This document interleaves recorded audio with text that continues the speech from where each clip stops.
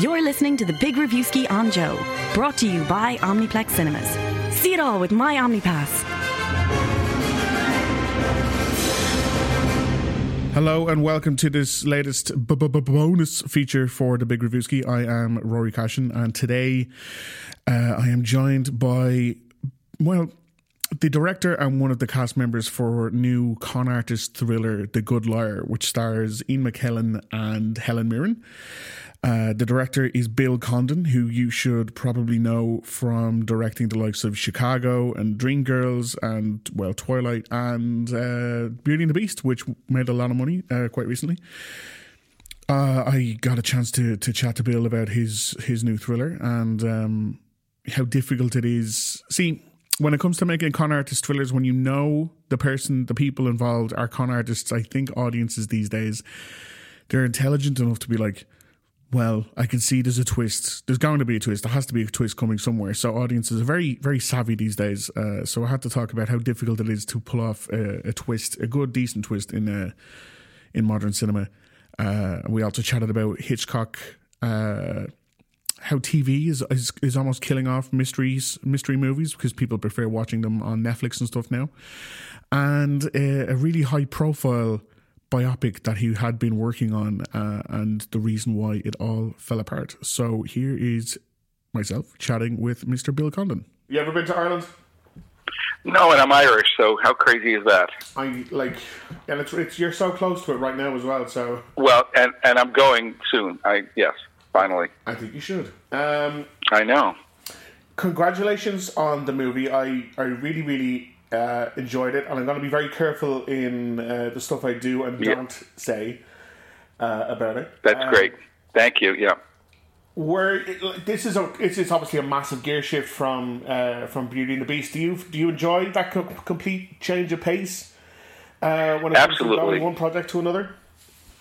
No, you really, when you're in the second year of Beauty and the Beast, you sit there thinking, oh God, a two-hander with great British actors, how delightful would that be? It is very fun, and they feed off of each other weirdly, the stuff you learn making smaller movies always pays off when you're making a big one, because as you know, no matter what the size of the budget, there's never enough time or money. But more than that, it's just getting rid of all of the big crowds and all of the armies and just focusing on story and performance that you get to do in a smaller movie that is just thrilling.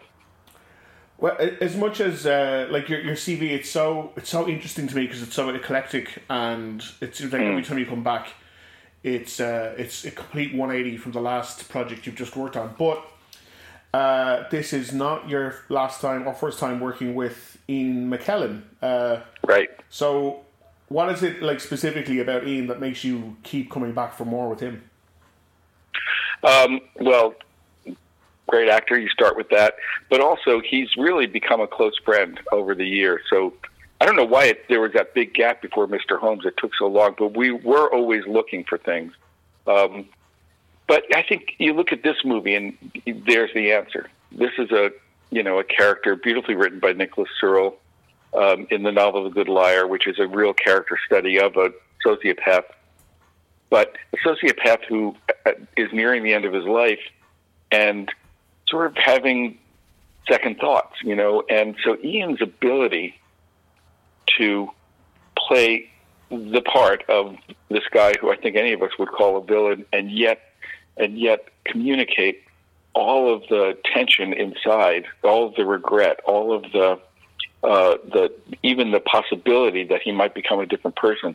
That just takes a great actor, So that's the answer, really. It's what he gives, what he delivers. How on each of the movies I've made with him, I've had the identical experience of a day or two where he just does something that's so extraordinary that the crew is left speechless and silent, and kind of just standing and watching in awe. Yeah, like he does completely lose himself, I guess, in this role. It is very different to what I'm used to seeing from Ian, because normally he's so stately and I guess like in control in a good way, and in this you're like, oh, yes. this is this completely different shading in him, and I really appreciated that. I think when it comes to the second you mention any character in a film as a con artist or anything like that, audiences are like, they're really savvy to that now. Yes. It's almost as if everyone in the audience, they're keeping an eye on that rug to make sure you don't pull it when they're not, paying attention. How hard is it for you when you're putting the film together to know, how close to keep the cards to your chest? And like, specifically with this, there are a couple of moments where you're like, oh, okay, is something about to be revealed now? And then you might hold off, or you'll drop the bomb then. Yep. No, it's the hardest thing, and it was something we were so aware of when we were working on the script with Jeff Hatcher and then shooting the movie. You have to play fair with the audience. You have to give them enough clues so that when there is a twist, they might have been able to see it. But at the same time, you don't want the audience to be sitting there ahead of you. And that's the challenge. Helen Mirren was, I have to say, because she has, I would say, more secrets, she was a great collaborator in this area. She likes movies like this. She's made a few movies like this. And so she would always be game. We'd finish a scene and she'd say, hey, should I do one where I give them just a little bit more? Should I let on just a little bit extra? And she would. And we actually then shot some additional scenes where we let on things at an earlier point in the movie. And so then when you're editing it, you have all of that stuff to play with. What I found putting it together, though, is that less always turned out to be more. For example, you take Helen Mirren. You have this woman in the beginning. The character's name is Betty, and she's a widow, and she has a computer date with this character, Roy, played by Ian, who turns out to be a con man. And you think for a moment, oh gosh, this poor character. But by the very fact of casting Helen Mirren, you've given your first clue. Because I think it doesn't take more than a moment for the audience to say, oh, I don't believe she'd be that gullible, And so that's where that kind of game starts. It's in the very first scene. Yeah, like I to be honest, that is exactly what I thought. Like when earlier on in the film, when it was Helen Mirren and she was being not gullible, I guess was not the word. Like very, very openly nice. I was like, no, exactly. There's definitely something more here. It was to put it like in simple terms, it was very Hitchcockian in a way. The plotting and there was a lot of tendencies towards that, and you could tell that audiences really. They love this kind of movie. Like, they love a thriller that makes their brain light up a little bit because they know they have to pay attention. But I was trying to think back to, like, the most recent one before this one where I was like, oh, yeah, that also reminded me of Hitchcock. And I had a kind of a tough time thinking of one. Do you think these kind of movies just aren't as popular or just aren't made as regularly as they used to be? Yeah, I think the genre got, like a lot of genres, when you think of Westerns in the 60s that suddenly got co-opted by TV, I think mysteries got co-opted by television early on, and then even as television has gotten, more sophisticated, I think twisty-turny things, plots that twist, I think that's a big, part of what makes TV work these days. So, and it's a shame, I think, because there is something...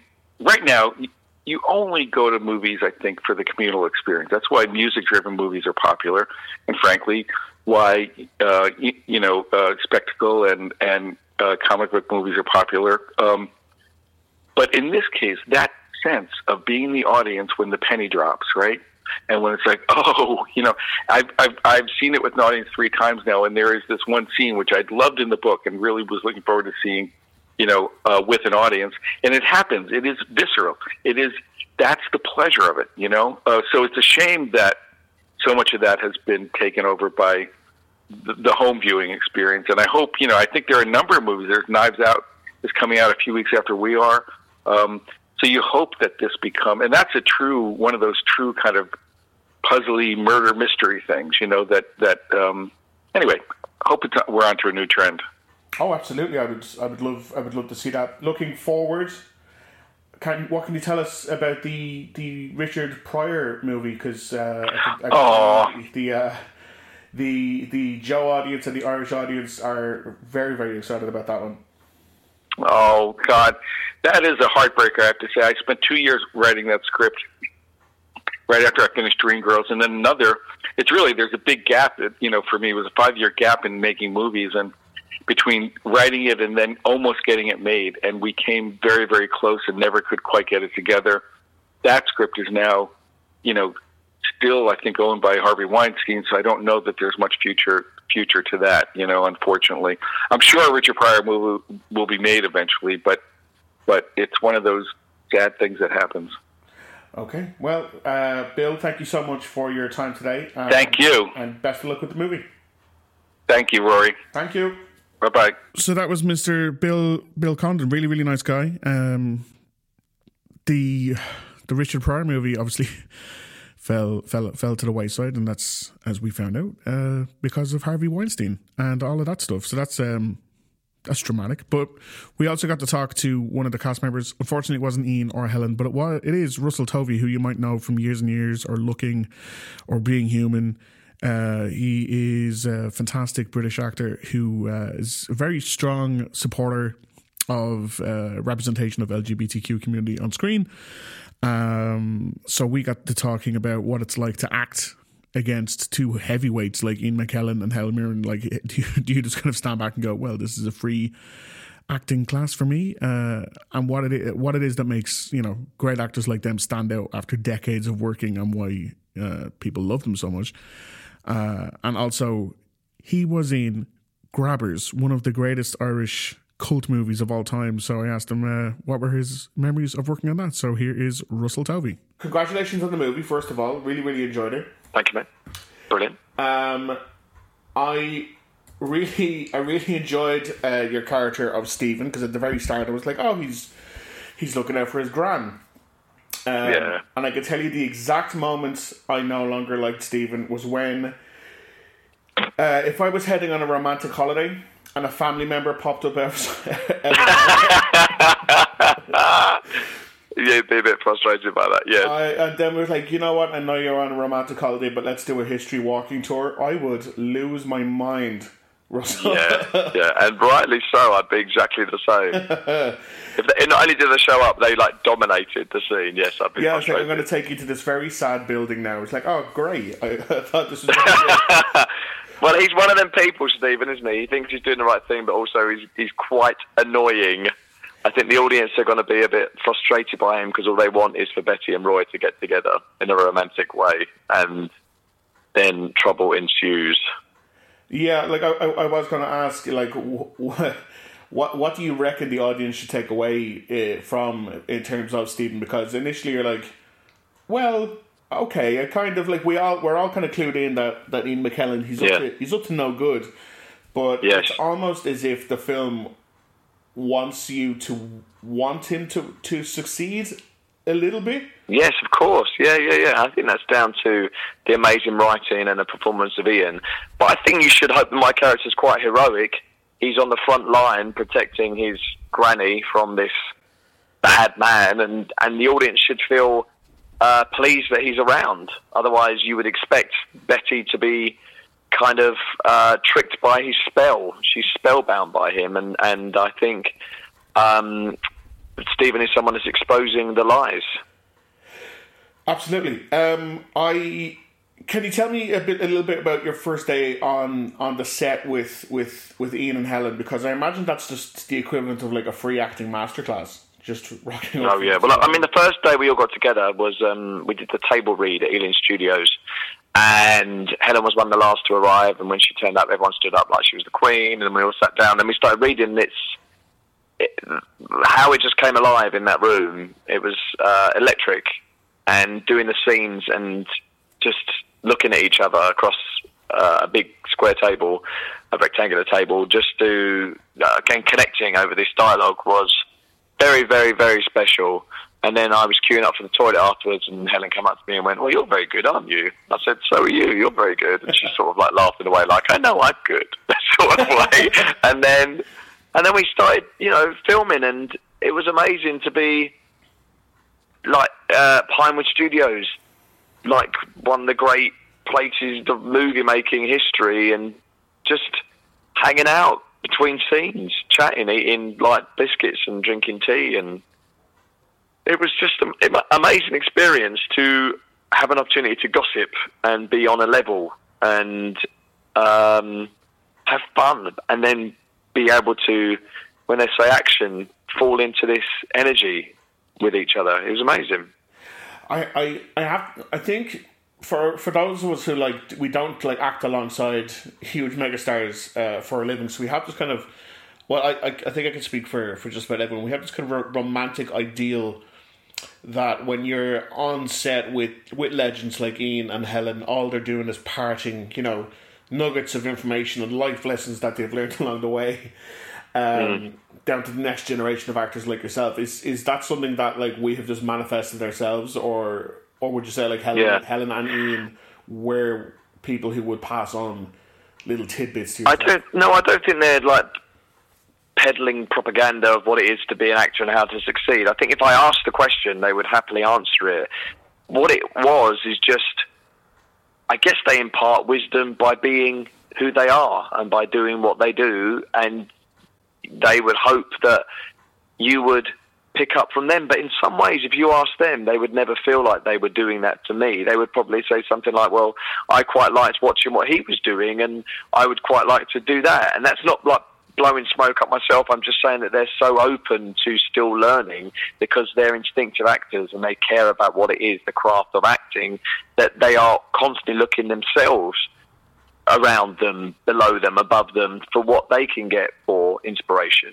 So I never any time felt like I was in the company of people who were so much greater than, because it felt so collaborative and it felt like we were all on the level.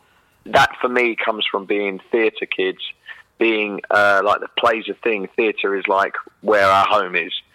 Helen loves the stage, Ian's obsessed with the stage, I love the stage. It's we have that common connection. I think theatre really kind of takes away any grandiose when it comes to what we do. Well, you've also got, I don't actually know if Bill has much of a theatrical directing background, but obviously all of his projects they're so initially when I heard Beauty and the Beast, Dreamgirls, they're very theatrical musicals. When he rings you up and he said, listen, I want you on my next gig, but it's a small, almost two-hander, and it's like a Hitchcock thriller throwback. Yeah. And it's got Helen and Ian in it. How quickly do you say yes to something like that? But I was talking to Ian earlier, and I think, I don't know, he's worked with Bill multiple times, but he said he hadn't even read the script, and he got offered it, and he just said yes. He hadn't, he didn't know what it was or what it was about, but Bill said, I've written this movie, I want you to play one of the leads, and he went, yeah. It's one of them things, and then for an actor like me, when you get offered that, it's easy. You don't even need to think about it.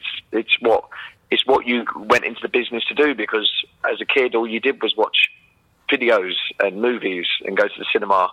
So to be able to make a movie, a Warner Brothers movie with people like that, there's no way you wouldn't do it. One thing I really, really, really want to commend you for is the very strong representation on screen for the LGBTQ community.